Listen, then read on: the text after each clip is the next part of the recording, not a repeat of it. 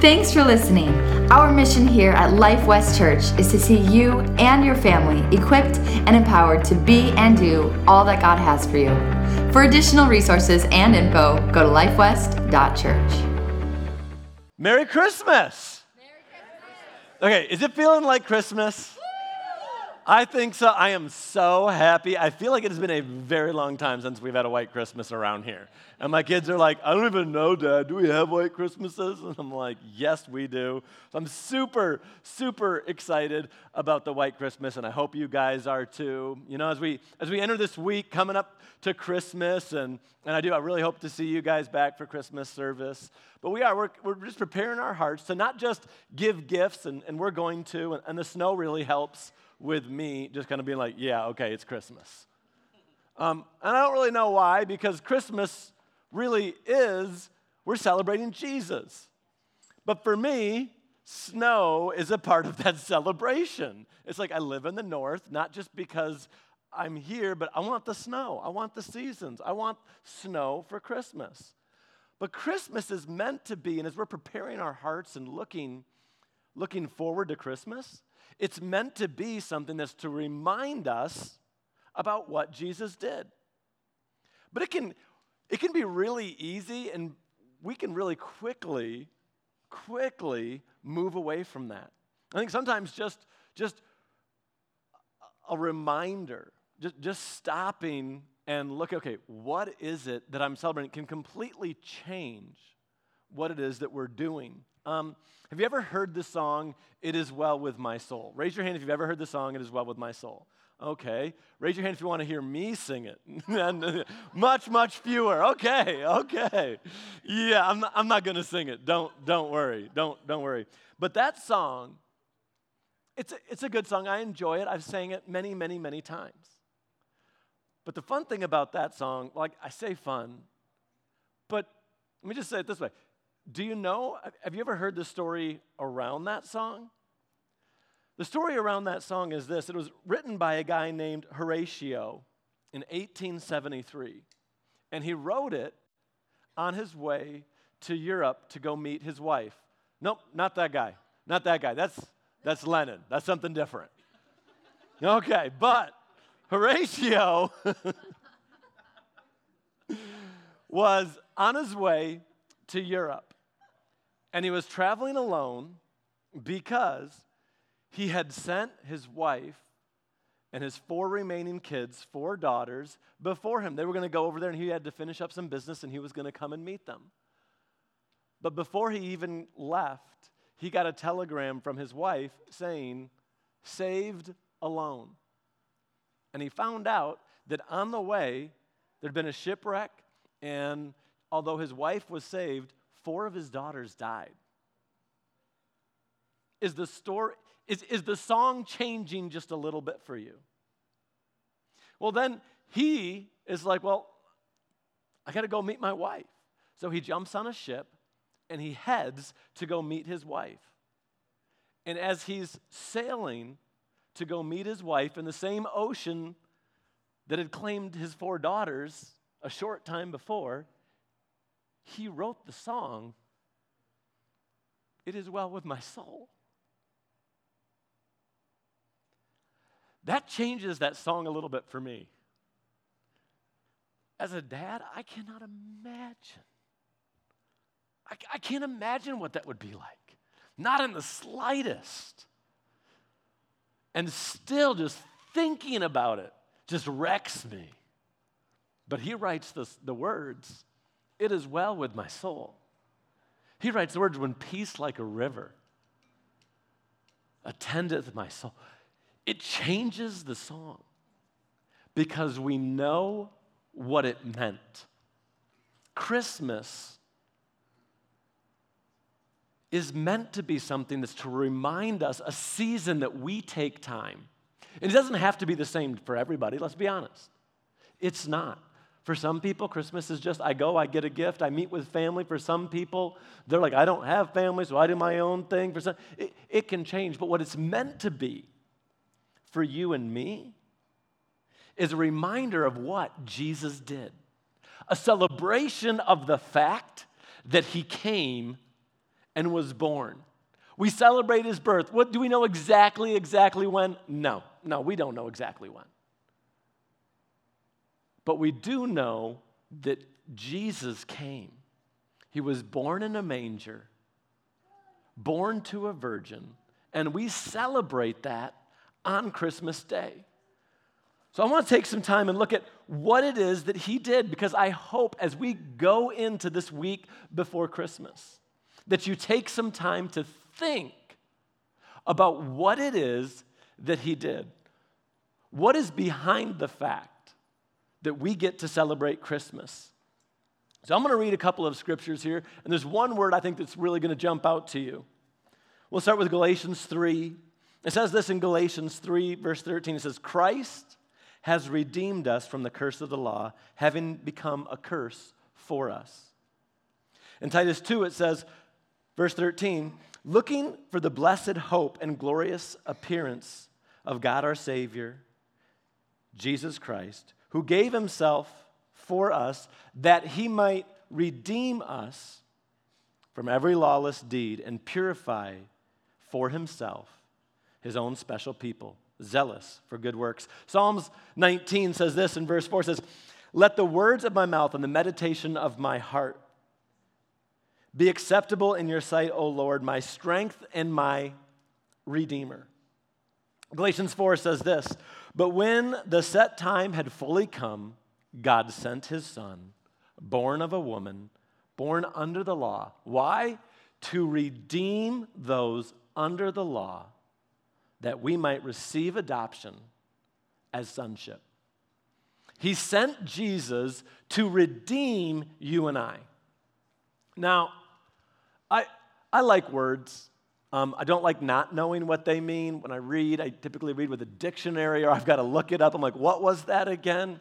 But this redeem word jumps out at me. The other day was driving in the car, actually quite a while ago now, but was driving in the car with Avery, and she's going through, she's made it through segment 1 of driver's ed. We're sitting at a stoplight, and we're going to turn left, and we're waiting for that green arrow.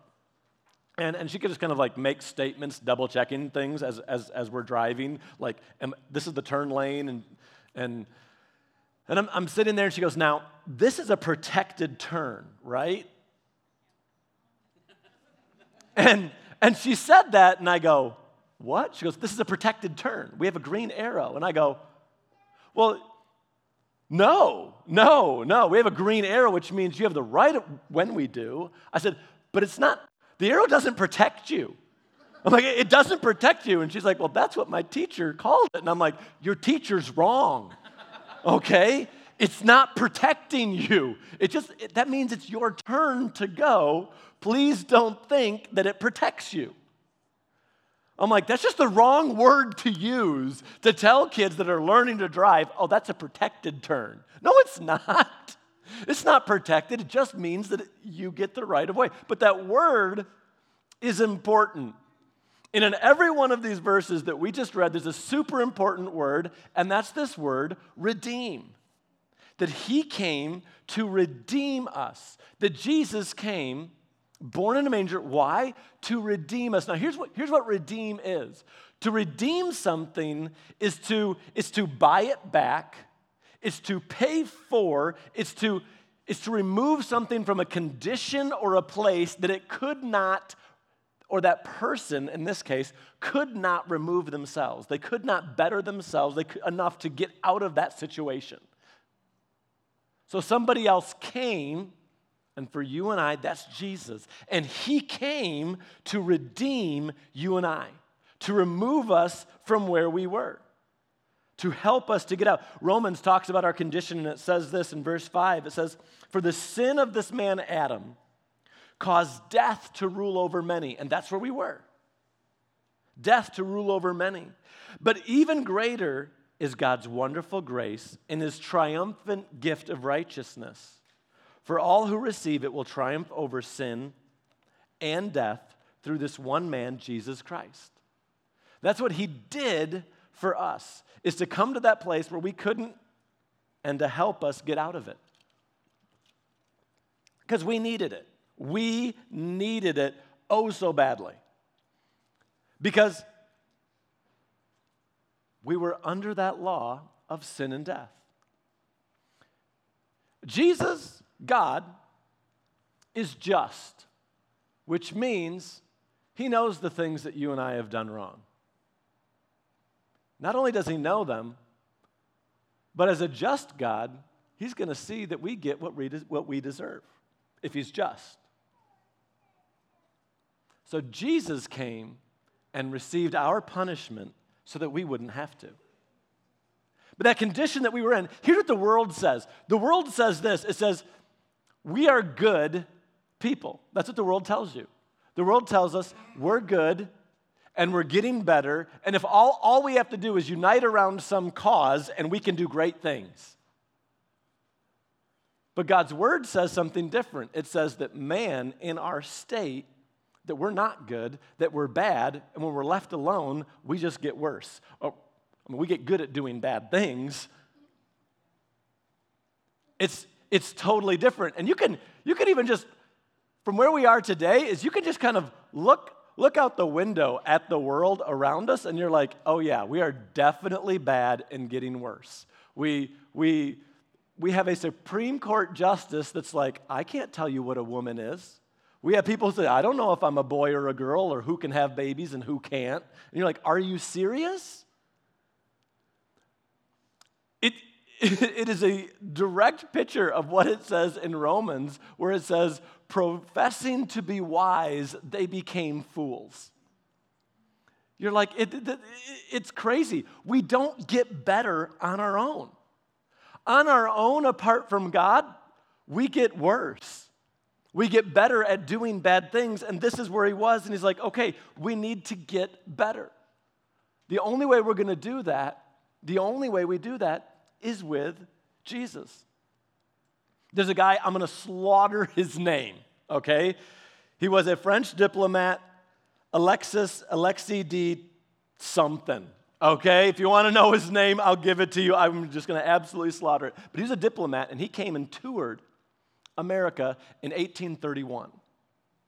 America was young, but what we were doing as a country was blowing the world away. And he says, what makes America so great? And he came, and this is what he had to say. He said, not until I went into the churches of America and I heard her pulpits flame with righteousness, did I understand the secret of her genius and power.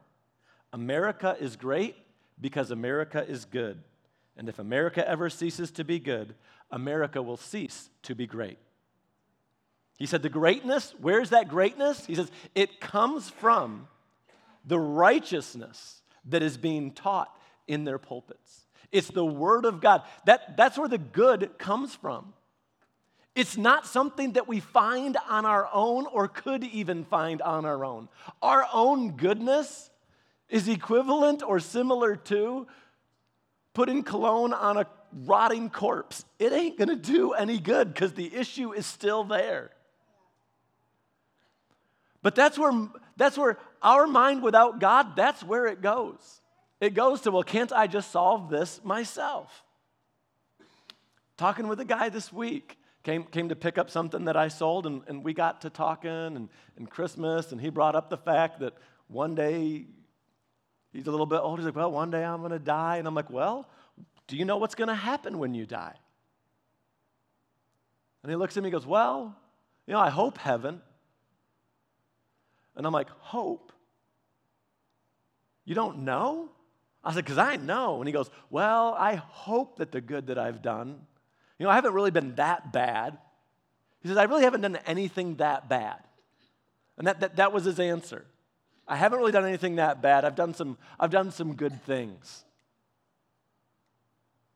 But without God, that's what we're left with.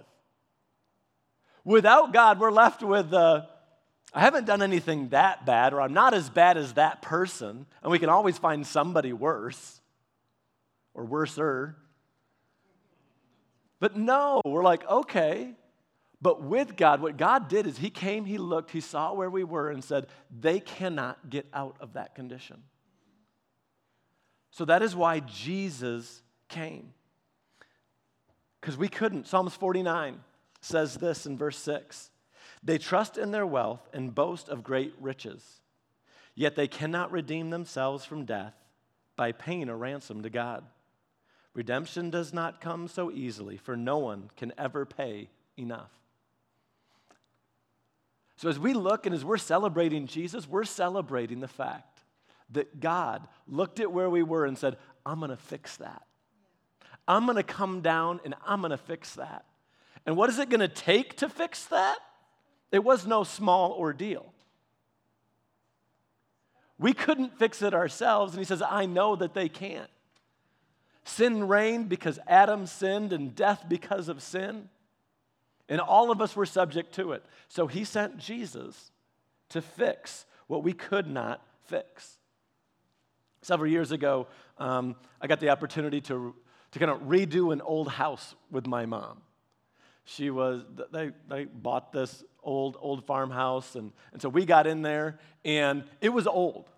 And there were some walls that needed to be moved and some things that needed to get replaced and this and that. But it was really fun because everything in this place was unique. If you build something now, you go to the store, you buy a 2x4. And you come, and it's not 2x4, it's 1.5 by 3.5. Don't ask me why, okay? I hate it. That drives me nuts. Call it a 1.5 by 3.5. Don't call it a 2x4. But anyways, we're in this old house, and this old house, the foundations of this house were stone, and they're about 2 feet thick. Just crazy, crazy thick. And then the house, I had to put a vent in the kitchen and go out through the wall, and I kept drilling, and I'm like, oh my goodness. Finally, I get this 6-inch hole put in the wall. The wall was over 9.5 inches thick, this wall.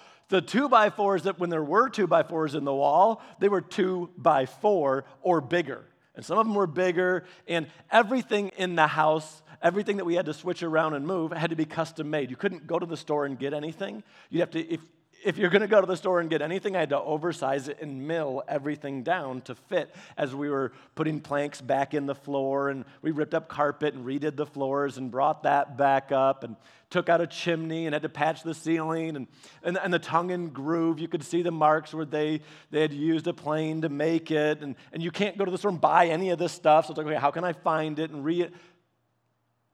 Man, it was very intricate, and it took way longer than I expected, because everything in it was, you couldn't just go buy and put up anything. Everything had to be custom this and that. The tongue and groove on the ceiling, and it was all weird sizes and weird this, and I had to mill all of it to make it fit. Well, you and I, Jesus looked at our mess, and he said, I know what's broken. He said, I know what needs to be replaced. And what I'm going to do is I'm going to fix you. As specific in every single thing that you need, what Jesus did covers exactly and is exactly what I needed. It is exactly what you needed. It's everything that any of us needed. He goes, I'm going to take care of it. But now that house, they still have it, and I go visit. We're up there sometimes, and guess what? It's got new scratches on the floor where things got pulled across and this and that, and it's not in the shape that it was when we finished, because it's kind of it's aging. But that's what happens, right? That's what's supposed to happen. You're supposed to use things. You're supposed to use things, not just look at them. And as you use it, it's going to wear, and that's normal. But guess what it needs? It needs more paint, and the floor needs another coat of this and that. One of the greatest, when the Bible talks about how great what Jesus did was the fact that he came, and not only did he solve our problem for what we had done, but then we get to experience his grace because we're going to fall short again for what we will do. He didn't just fix something and then set us aside and say, there, it's done. It'll never, has anybody ever done anything wrong? Okay, me. God's like, look, we have a great high priest, the Bible says, that says, guess what? I was tempted in every way that you were. He says, I'm not cold to your feelings. He's like, I understand what you're going through. So not only did he fix us in our situation, but he loves us, and he has this thing called grace, where he says, if you come back and you run to me, he goes, I'll forgive you again. The Bible says, if we confess with our mouth and believe in our heart, we'll be saved. It says, confess your sins and you'll be forgiven. It happens again where we fall short, and God's not like, well, I gave you your chance, it's over. He's like, no. Repent. The Bible says, though a righteous man falls 7 times, he rises again. He doesn't say, if the righteous fall, they're not anymore. But we have forgiveness. Jesus didn't come just to solve our problem. He did. He came to make a way so that we could have a relationship with him. An ongoing relationship with him, that we would be redeemed. Another word that the Bible uses to describe what it is that Jesus did is this word found in Galatians 2:16. Knowing that a man is not justified by the works of the law, but by faith in Jesus Christ. We couldn't do it on our own. Even we have believed in Christ Jesus that we might be justified by faith in Christ, and not by the works of the law, for by the works of the law, no flesh shall be justified. Justified. Justified. My favorite definition that I've ever heard for this word justified is really simple. Is to be made just as if I'd never done it. Justified. Just as if I had never done it. God's like, that is what it is. But I can forget that. I can forget that. And when I forget that, here's what I don't do. I don't draw near to God. I don't cast my cares on him because I know what I did wrong, and I know what I deserve, and I know I don't deserve what he wants to give me. And it's like, wait a second, I don't want this. I don't want this. But this is what Jesus did, John 1, verse 14.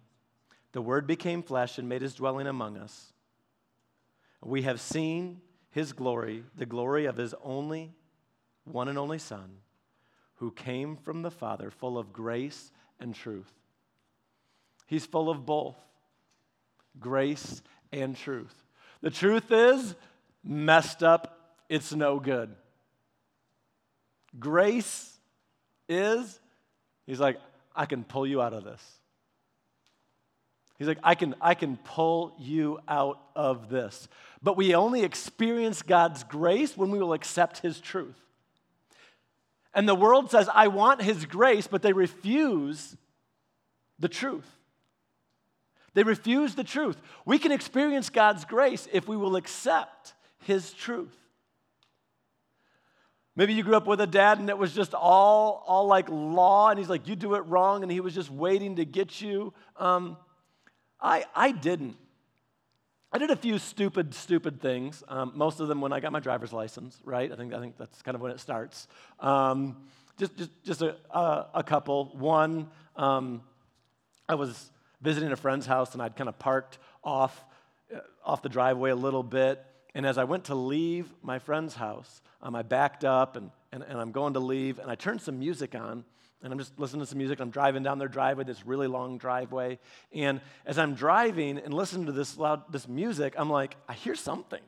And I don't know what it is, but it doesn't sound right. So I turn the music down, and the minute I turn the music down, I hear, and I'm like, So I just stop.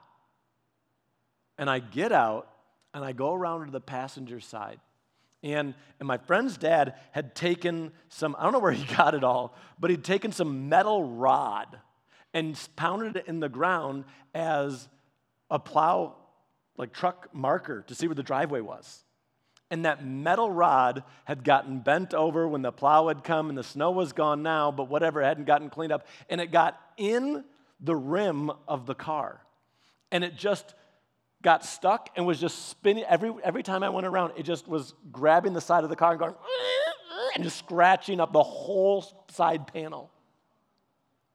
And I look at that and I'm like, oh my goodness. I'm like, I'm dead. I'm like, I've scratched the car before and gotten the scratches out. I'm like, these aren't coming out. Like, I know this is not, and I'm just like, oh my goodness. And I pull it out and I go home and I'm like, and I know who I have to tell. It's not Mom. I'd love to tell Mom. She'd be like, oh, okay. But no, like this is a dad conversation. I know what this is. And so I'm like, hey, Dad, I scratched the car. And he's like, well, try to buff it out. And I'm like, I did. It isn't going to work. And he's like, no, hold on, I'll see what I can do. And he comes out and he's like, what did you do? Like, how did you do that? And if you're thinking of like a really short driveway and you're thinking I didn't go very far and I noticed right away, that wasn't what it was. It was a really long driveway, and I made it like 3/4 of the way down the driveway, so it just like chewed up the whole panel, that whole quarter panel. And my dad just looks at me and he goes, well, you're going to pay for it. And that was it. That was it. Never said another word about it. Another time, I got in trouble, and too long of a story to tell you the details, but Dad had to come pick me up at the police station. And so, hey, focus on the story, okay? There's a moral at the end. So Dad comes, and he picks me up, and he just looks at me. He's like, where's your car? I'm like, it's impounded. He's like, do you have the money to get it? I'm like, yep. And he goes, are you ever going to do that again? I go, nope. So he took me over there, dropped me off. I picked up my car, and the whole way home, I was like, what's he going to say when we get home? I just turned 18, but I was still living at home. I just graduated. He never said another word. Never said another word about it. He's never even brought it up. He's never even used it in a sermon illustration that I know of. I mean, he's never done anything with it.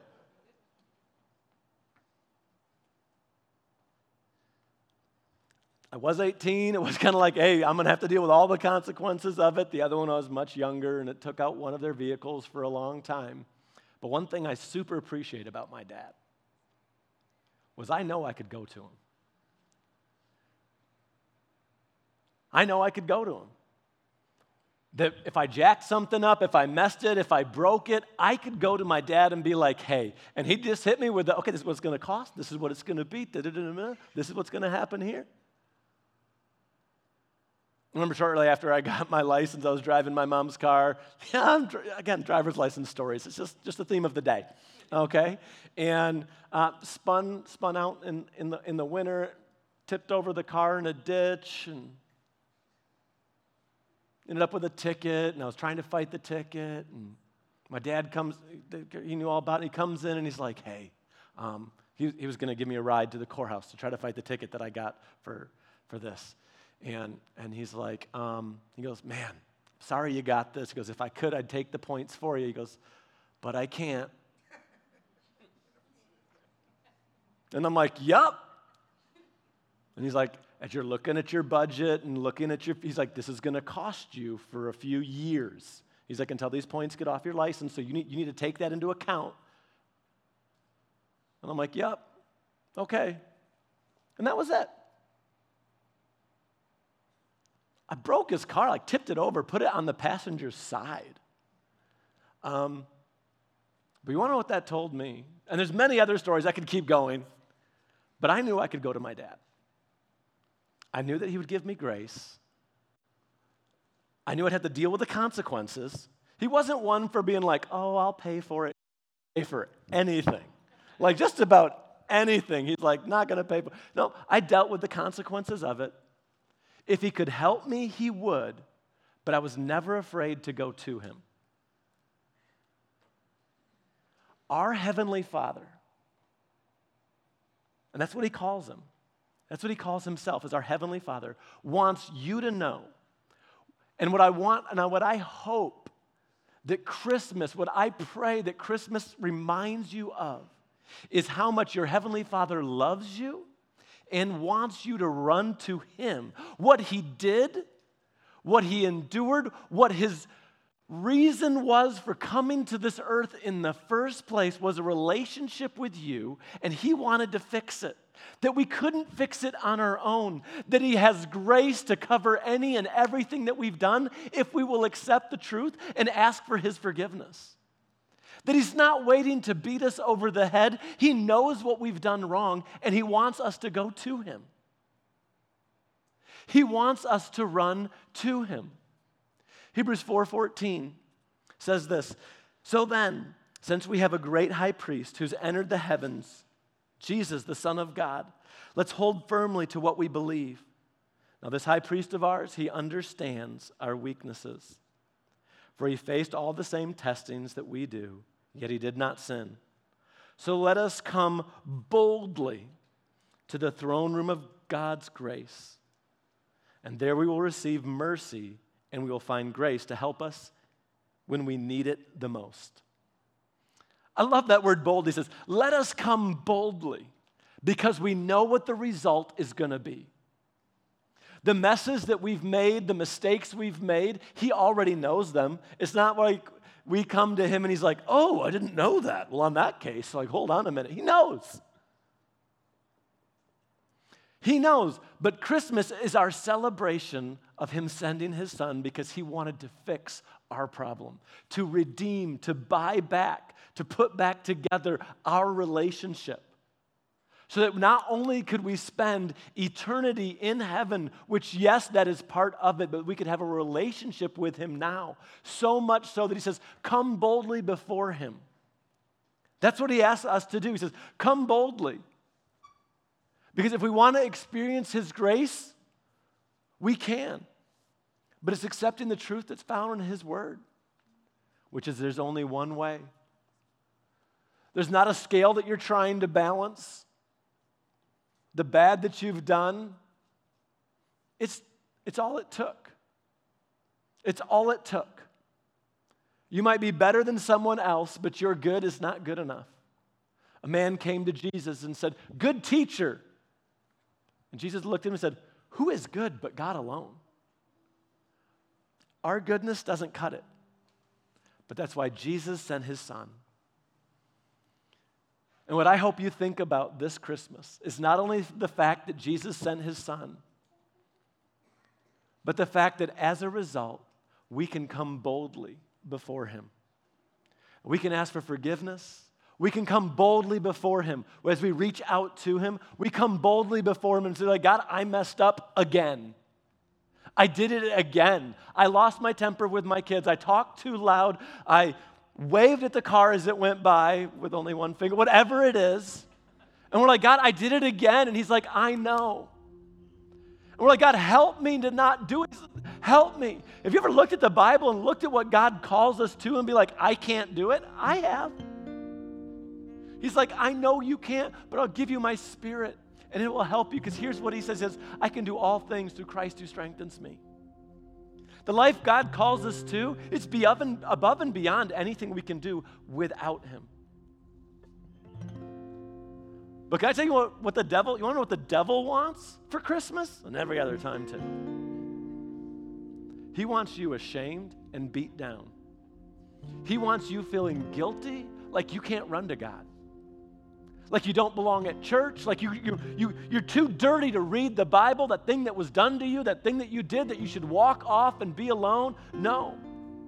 God says, I'm your heavenly Father that loves you. I sent my son to redeem you, to buy you back, to fix that situation, to justify you, to make you just as if you'd never done it. So he can have a relationship with you. Wherever you find yourself, I pray that you would run boldly to the throne room, that you'd run boldly to your Heavenly Father. How do we do it? It's through prayer. That we would run boldly to Him, knowing that He's full of grace, that He's not there to beat us down, but He's there to help us up, to take those burdens off if we'll go to Him. He loves us so much. I hope you realize that He's your Heavenly Father.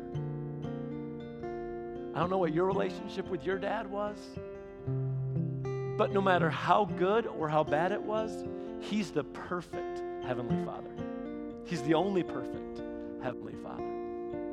And He loves you. He wants a relationship with you. He wants a better relationship with you.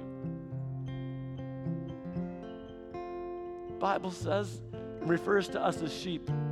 It says, my sheep hear my voice. He wants to lead and guide you. Steps of the righteous, the Bible says, are ordered by the Lord. The Bible says that not only does He know how many hairs you have on your head, but He knows the number. The number. I pray that you'd come boldly before God. Bring your mess. Bring wherever you are, those desires that you have in your heart, lay them down and watch what He does with it.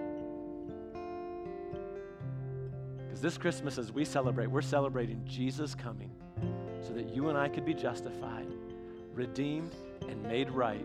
We could have a relationship with Him and make a difference in our world today. Would you bow your heads and close your eyes?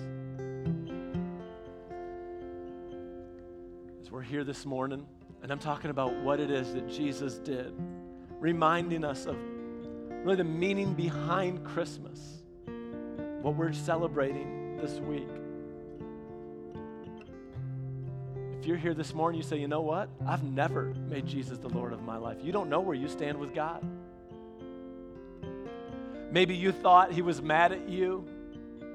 Maybe you thought, I'm not that bad. Or maybe you thought, I've done enough good. I think I've got it all covered. Can I just say none of us do? I think a piece of every single one of us know it. We know that we need Jesus. We know that we need to be forgiven. We know that we can be set free. The Bible tells us how to do it. If we confess with our mouth and believe in our heart that Jesus died on the cross and rose again, we will be saved. If you're here this morning, you want to make that decision, I'd love to pray with you. You can pray right in your seat. When we say amen, you can know beyond a shadow of a doubt where you stand with God. If that's you, to count of three, I want you to lift your hand, and we're going to pray together. Get ready. 1, all the way up. 2, 3. Lift it up right now and say, that's me. Today is my day that I'm going to give my life to Him. I'm going to give my heart. Come on. All right, let's just pray with those that lifted their hands. If you would just repeat after me. Those that lifted their hands, as you say these words, make them your own. Let's just all pray this out loud together. Say, oh God, I believe that you died, but you rose again. And today, I make you my Lord. From now on, I'll serve you. I believe that you came, that you died.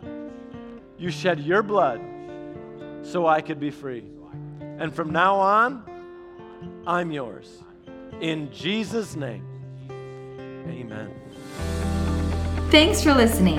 Our mission here at Life West Church is to see you and your family equipped and empowered to be and do all that God has for you. For additional resources and info, go to lifewest.church.